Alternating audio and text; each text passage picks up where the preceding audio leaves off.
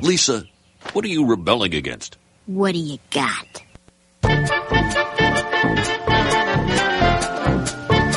Welcome to the Star Wars Rebels Without a Cause podcast. I'm your host, Kendall Hallman. With me, as always, is the man who will never say that Grand Admiral Thrawn, Corran Horn, and Murex Tarek and all the others are legends, Nick Jew. And the guy that doesn't know who any of those guys are, Dwight Snyder. Alright, so we just watched the, what is this, the third episode, fourth episode? Rise of the Old Masters. It was called Rise of the Old Masters. The third regular season episode, because Spark of Rebellion doesn't count. Rise of the Old Masters, in which the Old Masters rise. So Dwight, first reactions. I mean, we get a little bit of the backstory about the Jedis, how, you know, they say one has survived the whole massacre, and it's all a ruse. So it's just... So it's not backstory at all. I guess it's backstory if you haven't... We get backstory if you haven't ever watched Star Wars before. Well, yeah, but you told me a lot of stuff that happened. Well, no, so. I think it's pretty clear. Anybody who's seen Episode 3 knows that the Jedi were basically all killed off. Right. Okay. But what's your first reaction other than that? I mean, I enjoyed it. It was a comical rescue mission, and how they pulled it off together. Even though their camaraderie is a little off sometimes, they have a little tension between the group, and it still works out, though. Okay, Nick, what did you think? I'm not sure. I think this has been my least favorite episode that we've seen so far. I just felt like the overall story was just sort of going through the motions. We all kind of knew how it had to end. And I don't know. We didn't see anything spectacular or groundbreaking other than just, well, they went to this place, they failed, the Inquisitor chased them off. Yeah. That was basically it. I think if the key scene, I think it would have been different if the key scene of the duel with the Inquisitor we hadn't already literally seen. Right. I think it was a sweet scene. I'd just seen it already. Yeah. I mean, I thought it was still, it was moving the plot along. I liked the reference to the fight or flight episode where they're like, "Oh, look, you guys made the news," you know. And just the little touch where, you know, the Imperial propaganda is turning off, and yeah, it's nice to see that other characters in the world are actually doing things. Yeah, it felt very. I felt like the episode felt very in the Star Wars universe, but I mean, weakest episode. I've liked them all, but I would say this is definitely a sort of middle of the road episode, and also I think that this episode was hurt by the fact that we've just been sort of pounded over the head that the Inquisitor is the super important character. The Inquisitor is the super important character, and we didn't really learn anything that we didn't already know about the Inquisitor. Right. I will say I was excited that they mentioned Luminara. What's her last name? Luminara Unduli. And it immediately went to Wikipedia, and probably didn't pay as much attention to the episode as I should have. No, you did not. But I still paid it. I watched it as much as I would watch any show. Maybe not. I mean, we don't have to like hyper analyze every second of the show. We're just I suppose, but you did miss the key plot point about the mating signal. No, I mean, I saw most of that scene. I just didn't care. I was more interested in this Jedi Master and seeing how much. Like, because it would be kind of a big deal if this Jedi Master who, at least in the expanded universe, was accepted as dead, was actually alive. Like, that's a big deal change, and especially she's actually shown up in a lot of other media. She was in both versions of the Clone Wars. She was in in episode 2 and I believe in a shot in episode 3. Yes. I mean, it'd be kind of a big deal if she was still alive. If she was still alive. And we could add a second Jedi to the team, even for an episode before she got taken away. It would have been a big deal. Plus, I sort of was expecting to get about a paragraph about this character because I didn't really know, like, most of the, if it had been Ki-Adi Mundi, then I would have expected pages and pages and pages. She had, like, I kept scrolling down. I was trying to scroll down. First, I was trying to scroll down because I thought I recognized her from the Genndy Clone Wars series, where she had been, her and her Padawan were on Ilum, and like holding everything together, like there was like an avalanche or something, and they were holding them up together. It's one of my favorite of the Genndy. For Dwight, do you know what the Genndy series is? I take it it's a book. No, it's the it's the Clone Wars cartoons that they aired actually aired before Star Wars Episode 3. That the guy that did Dexter's Laboratory and Samurai Jack was heavily involved with. They're another thing that's like probably not literally canonical, but they're really, really good. I have to mention, just because we're talking about this, speeder bike jousting. Yeah. Speeder bike jousting made that whole series completely worthwhile to me. Just that one episode. the look of that I'll episode. take it. And that was in the first season, which I think was actually they did 2 seasons of it. The first season was very like stylistic and looked really good, but didn't have as much plot aside from. I think that they introduced Asajj Ventress. Right. Most of it was just Jedi kicking a whole lot of ass. Yeah. You had Mace Windu like fighting on some desert planet and just like taking out an entire army by himself. Just taking out entire armies by himself and like these like arbitrary super weapons that were like smashing things, and it was a really cool. Go watch it if you haven't, everybody. You could probably watch both seasons in like an hour. Right. I seem to remember the episodes yeah. are only like 3 to 5 minutes long. Yeah, the first season had more episodes, but they were really, really short. And then the second season, they were a little bit longer, and they got a little bit. There was a little too much plot, but it was still an interesting. It was an interesting take on some characters and stuff. But yeah, so I was scrolling through. I was trying to find if that was who that was, and it was her. And then, and I also wanted to know like who her master was, who her apprentice was. It didn't say who her master was, and I don't know that it named her apprentice. It just said that they were of the same race. It said that her master was what's her race? Miri Allen. Her master was a Barry Allen. That was a joke. Close enough. Her master was a Miri Allen, and her apprentice was a Miri Allen, and there was some sort of like tradition that Miri Allens trained Miri Allens.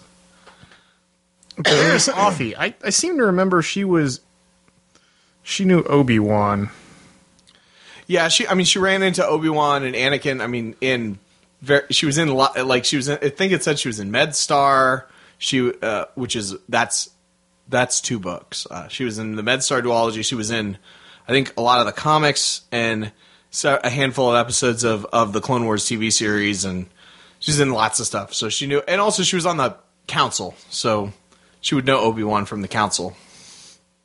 Okay, I was thinking a little deeper than that, but sure. Oh, okay. You were thinking. Yeah. Anyway, don't have time to troll Wikipedia during the podcast, so I'll look it up later. I don't know about that. Well, we have time for everything on this podcast. But it was a really, and of course, spoilers. Yeah, she actually was dead. And that was a kind of a weird scene because it was like there was a hologram of her, and it's like, is it really her? And he's like, yeah, I sense her, but it's like he sensed her dead body or something. Right. It's like, well, Kanan, you really kind of dropped the ball on this one. We had a chance where we could have backed out, but you thought it was really her because on a personal level, he really wanted to be her.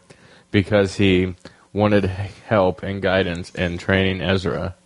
And also he wanted to find out, he wanted to, reestablish some past connections in his life. Mm-hmm. Right. Perhaps his hopes, I guess, got in the way of his Force sensitivity. Yeah, he just wanted to be convinced so bad. But yeah, I wasn't sure if that was a hologram. that the Inquisitor planted, or if that was actual Force ghost memory. I think it must have been a hologram. Right. But then why would he have it like sink into the container? Just mess with them. I suppose. And also maybe to get him to actually go into the room. Right. But well, I understand that's why he'd have the hologram at all. Just I don't understand. Well, yeah, but it like moved into the room, and so they had to go. They were like following it or something. Yeah. I don't know. I guess it did get their attention away from the door. It was a weird thing. Oh, you have the Wikipedia entry. Scroll to the bottom and read what the Empire said about how she died, because those are always interesting. So Dwight and I'll talk in the meantime. Sure.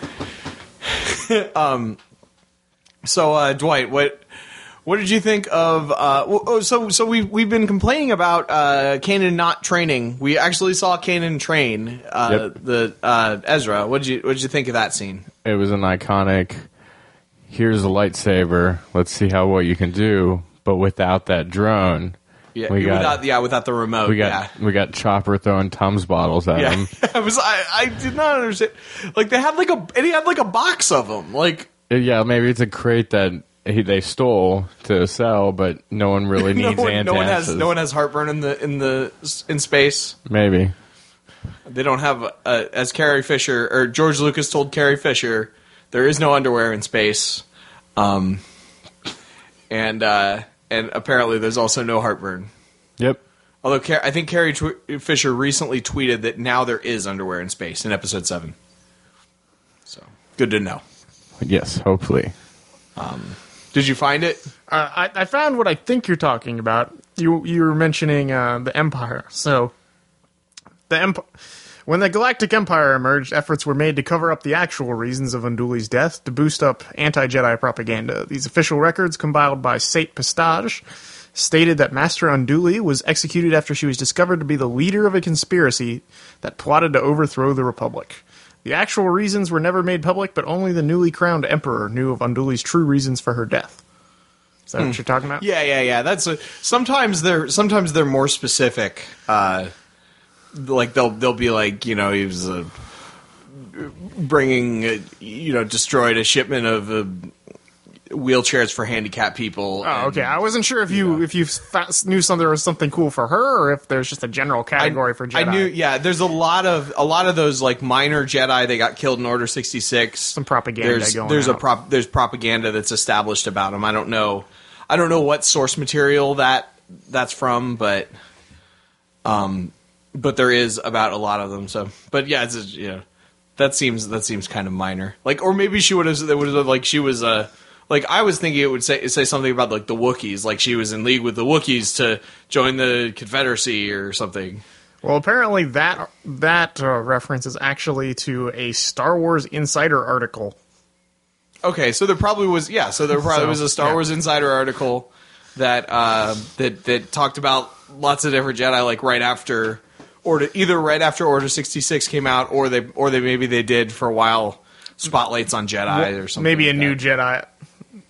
What the Empire said about one Jedi once an issue or something that. Yeah. So what do you think of the adjustable lightsaber? Well, my only thing about that is, I mean, it seems wonky, but the only thing I said Nick when we were watching this, it must have been like some sort of training, like his lightsaber must have been like a training lightsaber or something, not one that he built for himself. Because assumingly, if you built a lightsaber for yourself, you wouldn't need to adjust it. It would be, it wouldn't need a knob on the side to adjust length. Right. Or even if he built it himself, he could adjust it manually, like as he got older. Because I mean, he did escape when he was a kid. Right. But he'd adjust it himself because he wouldn't need to make it go back down ever again. Right. Yeah. You would. It seems like kind of a weird thing for a lightsaber to have. It's not that we haven't seen these kinds of lightsabers before. Corran Horn had his. That was adjustable length. Yeah, that has a tendency to short circuit because Corran Horn's lightsaber was like it went from being 3 feet to 6 feet. It was either 3 feet or 6 feet. Right. It was based on it was a whether trick. You used it both. wasn't. Yeah. Based on whether you used wasn't both. Super adjustable. which, whatever the rules of lightsabers is, you might even be able. It might be a simple thing to do, even like just adjust the way that it's focused, the way that the crystals. Right. Focus I imagine making the variable adjustment one would be significantly more difficult than making one that just toggles from one setting to another. See, I was thinking that either one would not be that hard, because you would just you would have like a thing that or you're just moving the lens to make the lane. Yeah, that's what I mean. Is like you would move the. This is Star Wars science, so it's it's totally. My thing is you would probably move, either you would move the lens or you would cover up part of the crystal, like sort of depending on how much how much energy is produced, and then it could be shorter. Like it would be like designed to be a 4-foot long blade, right? But you could cut it down to 3 foot 6 inches or 3 foot or something like that, just by sort of covering up part of it, and then there'd be like a minor shift, as opposed to like having to have it be used 2 separate crystals. Like you're just powered by this crystal, and then you're powered by both crystals. That seems like it, but also both of those seem almost unnecessary. Right.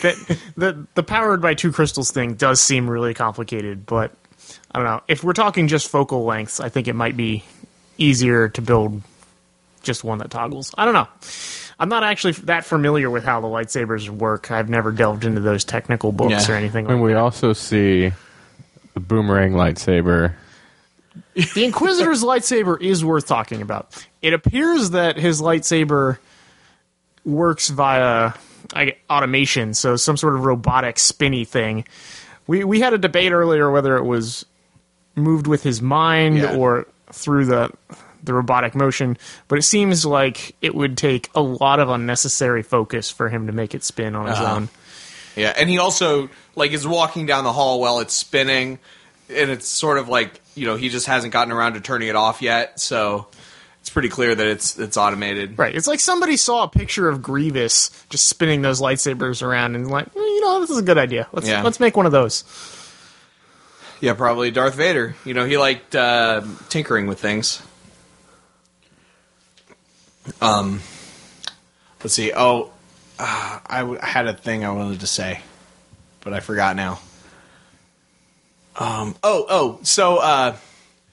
So there was a blatant contradiction with Legends that's very important to the entire Star Wars saga. He recognized Kanan's lightsaber technique as being the same as Deepa Billaba because he was using Form 3 when everyone knows that she actually used Form 7. Oh crap, was it Form 7 or Form 6? I know I said Form 7 earlier, but now I have to double check that. Well, you've always told me it was Form 7, and I have always said Form 7. I'm pretty sure you've always said it was Form 7, but I'm not actually sure. To be fair, he said the Inquisitor said specifically that she favored Form 3, which doesn't necessarily mean she doesn't also know these other forms. Yeah. It could just be that that's always kind of her default go-to form. Did you say Mace Windu also knows Form 7? Mace Windu created Form 7. So, for people who don't know what Form 7 is, Kendall, do you happen to remember what Form 3 is? Sorry, what Form 3 emphasizes? He mentioned Form 3 as being good for close combat, which I don't know if that's relevant for stuff. But Form 7 is Vapad, which is like a super. It's like a super dangerous form of lightsaber combat that Mace Windu created and taught Deepa Billaba in the he created it and it's referenced heavily in the Shatterpoint book. Right. Well, from what I understand about lightsaber combat, or at least how it's been described, how you think about the different forms is that there's basically rings of control. So there's your outer ring, your middle ring, and your inner ring. So Form 3 would emphasize defense, but only in the inner ring. So if that doesn't work, you've got nothing and you're dead. So basically it gives you, I don't know, I suppose you'd have a little more time to react, but at the same time, if you mess up, you're screwed. Okay. Okay, it's called Soresu on Wikipedia. Okay. Also known as the Way of the Minok.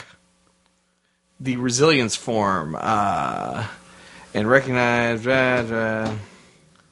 Blah, blah, blah. Oh, it's developed during the widespread emergence of blasters as an offensive weapon. As opposed to what?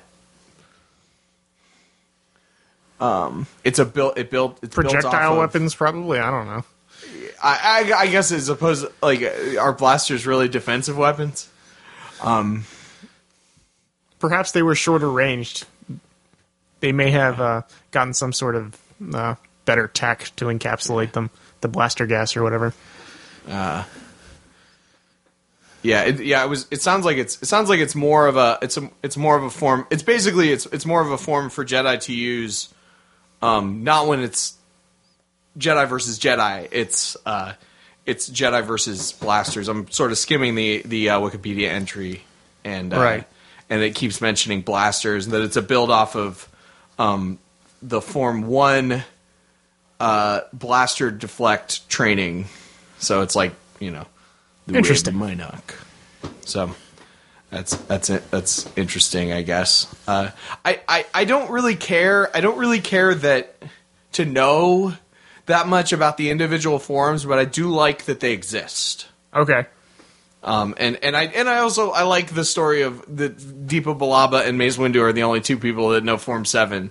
It would have been interesting if he used Form 7. But also, yeah, I mean, she favored Form 3. Maybe Form 3 was like really unpopular and like obviously she's not going to use Form 7, but if she didn't use Form 7, she'd use Form 3. Or maybe she started using Form 3 because at the end of Shatterpoint, supposedly, I haven't actually finished the book, but supposedly she like goes crazy and into a coma. Maybe when she woke up from her coma, she stopped using Vapad and started using Form 3. I don't know. Well, honestly, I don't know.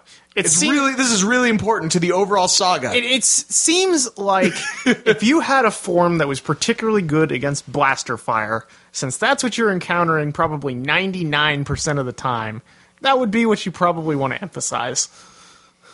I don't know. Or unless you're just like, unless you are, because this is another philosophy of Jedi, of certain Jedis like George Sabath. Like, you're like, I'm so much better than anyone who's not a Jedi. Obviously, I'm going to be able to... Like, the first thing they do is teach me how to deflect blaster bolts.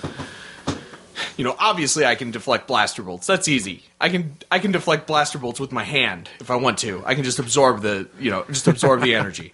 Like, Can you deflect rocks that are pulled out of nowhere by Kanan? Yeah, so in the last scene of if anyone notices, Kanan picks up one rock and I thought it was the Tums bottle that had fallen on the ground. He does. I think the first thing he throws is the Tums bottle, and then he picks up a rock. Okay. I don't know. I don't recall exactly, but I know that he only picks up one thing. But then he just keeps throwing stuff like seemingly out of nowhere, and it almost looks like a father son, like they're he's just playing baseball. Catch, yeah. That's what I got from. That's the vibe I got. Except one of them has a laser sword that could cut anybody in half. So yeah, and it does seem odd that they're using physical projectiles to practice with the lightsaber and not a remote. Like, this is only 5 years before A New Hope. You'd think, you'd think you could buy a remote somewhere. Yeah. I mean, if Han Solo has one, yeah. Why does Han Solo randomly happen to have one in his cargo bay? And I mean, I think one of the explanations was that like the remotes are actually designed for like target practice. Like, you shoot at the remote. Okay. And that could make sense. And I've certainly played lots of video games where I have to shoot at remotes. But it's not. But then Jedis obviously use it for other things. But I don't know. Maybe it wasn't as smart as Han Solo. Perhaps not. So what else happened? Did anything else happen in the episode? Except for the weird bonding thing that I didn't pay attention to. Their little shuttle got humped a couple times. Right. Oh, and I guess we saw the shuttle, which I can't remember what it's called now. The shuttle from the Ghost. I don't think... Did they say it? I don't think they said the name. They didn't of the say it in episode. the episode because I haven't heard of it. It's Until, a- I it's didn't even got know it was a a name. thing. I know until it's got a name. Until they split off. I Yeah, love only- that they have a smaller ship. I thought only that knew was it from something the they were Lego missing. set. Yeah. And I love the ship's design too. It goes back a little bit more to the unfolding of the Lambda shuttles and Well, when I saw the opening shot on this episode, it kind of reminded me of the Millennium Falcon, like the side of it. It's called the Phantom. the Ghost and the Phantom. Okay, That works. Yeah, so that is what it's called. And Right. I liked the design. I definitely did. It's interesting. also kind of looks a little bit like a gunship. It looks very Star Warsy. Like I'm so back and forth on the Ghost because I feel like just the regular design of the Ghost itself is kind of lame, but I'm just like it's growing on me so much. Like I just sort of think it looks like kind of like a blob. But Yeah, it's not my favorite design, but it definitely sort of has its own character to it. So I'm sure I won't hate it by the end of the first season. and it's not. I mean, it is nice that it's slightly different from any other shit. Like it's not like it doesn't look like just a random. Right, they didn't give us Like- just another Corellian Corvette precursor. Or something like It that. wasn't that, and it wasn't It's obviously like a something Naboo different. ship. Like Right. a lot of the ships It's from unique. prequel trilogy, you see like the Naboo-iness. They have The smooth lines and the sleek. reflective Yeah. surfaces, yeah. And those weird pointed engine nacelles. I never really cared for those. I mean, I like the look and I like the design. I just I'm glad to see something that's something that when I see that ship, I know that's that ship. Right. It looks more functional than any Naboo ship probably ever could. Yep, function over form. This is the Empire. So, final thoughts, Kendall. Final thoughts. Dwight's calling it. I may have to. Okay, this episode is going to be short. I may have to rewatch the episode because I spent too much time reading up about what's her name? What's her name, Luminar. Kendall? You spent a long time looking this person up. I keep thinking her name's Vistara, but it's not Vistara, right? Luminara Unduli. Luminara. Okay, Unduli. Yeah, which just sounds a very Star Wars. I remembered it, Kendall. Okay, well, yeah, I may have to rewatch the episode. Oh, man. Dwight knows something about Star Wars Kendall doesn't know. Oh, man. For 5 minutes. For 5 minutes, I'll take it. Yeah. I'll take it. And won't be before the next episode, but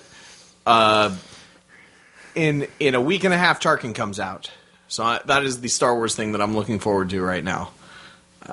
Also, I just want to say that I'm kind of frustrated with Star Wars Insider because 2 months in a row, their exclusive fiction was an excerpt from an upcoming novel, which annoys the crap out of me because the best thing about the Star Wars Insider is reading the short story. Right. Getting something that no one else will ever see because they don't read Star Wars Insider. Yeah, Right. And I mean, a lot of times they do get the stories do get reprinted in the paperback version of books and stuff like that. But it's like it's really frustrating, especially if it's. I don't care if no one else will ever see it. I just want it to be something that I am not already going to be purchasing Okay, I see. because I'm already purchasing. So It's like the back of a comic book when it includes the first couple pages of the next issue. except for if you were expecting a backup story. Right, so you're just upset that the 2 super cool things you were supposed to be getting is only actually 1 super cool thing. Except for that's the main reason that I'm buying the Well, I guess that would be a because most of the problem. articles are kind of fluff. Like this was I thought I was going to get some cool inside information about Star Wars Rebels in this issue, and I read all the interviews, and they were like, "I like Star Wars." Apparently, guess what? Steve Bloom's favorite Star Wars movie is Empire Strikes Back. A New Hope. Guess what his favorite moment in Star Wars is? When Luke blows up the Death Star. Oh, God. I mean, you could tell, and you know how you can sometimes tell when you read people's when you read interviews with people that they aren't that big a fan of the thing, like you could tell he wasn't really that big of a star. I mean, if you're watching it the first time, I suppose it is a huge emotional moment to the piece, but it's not really But there's so much more that are cool. That's cooler. right. I don't know. I mean, I regardless of whether that's the best moment in That's what he considers it, and that's fine. it's fine. It's more Disclaimer. like it's pretty. It's maybe he didn't see all the prequels. Maybe he didn't see the other two movies. Right. Maybe he only saw Star Wars. You know, and that's the only thing that and he that's can the come only to Star Wars mind. thing that he's ever seen. It's not that that's his favorite part. He just can't remember the He rest. just can't remember the rest. Yeah, that's sort of what I got for that. Like it's not any huge insight into Zeb's character that the voice actor liked A New Hope. Yeah, that's. He did not- say that he will consider watching the show. Oh, Steve yay! Bloom did say that. Excellent. So, and there was an interview with Dave Filoni that was just all fluff, and then there was a Who bunch does of Dave Filoni voice? Since I'm not familiar with that. Dave Filoni. Yes. he doesn't voice anybody. He's the everything of the show. He's either the executive producer or the director. Oh well. Like he's Okay, the guy sure. that. Like when you talk about and he also was the same thing on Clone Wars. When you talk about the Clone Wars, you talk about the Genndy series or the Filoni series. Like he's the mastermind. He's the George Lucas of this. He's the important person. All right, I'm going to shy away from any comments about George Lucas. And Well, that's actually I mean a lot of people. I mean that's. The good it has been suggested, not by me but by other people, that many of the good things about Clone Wars are because of Filoni, and many of the weak aspects of Clone Wars are because of George Lucas. okay, Because I'm perfectly okay with that statement. there's some like weird one-off episodes, droids episodes, and stuff that are clearly like. Potentially called down from the top. That Yeah, this had and to happen. very separate from the overall tone of the series. Anyway, And George Lucas isn't involved in Rebels, so Right. that's probably why it's been. That's probably Excellent. part of the reason why it's been so consistent. So, what are you looking forward to about next week's episode? It's called Breaking Ranks, and the Rebels are going to send Ezra on an undercover mission to the Imperial Academy. I'm looking forward to. we're going to the Imperial Academy. Yes, we are. I'm looking forward to Ezra meeting Han Solo and Lando Calrissian. I am super excited to see the Imperial Academy. I really am. I'm looking forward to seeing some TIE fighters. There will be some TIE fighters. Every episode's going to have a TIE fighter in it, seems like. I'm wondering if.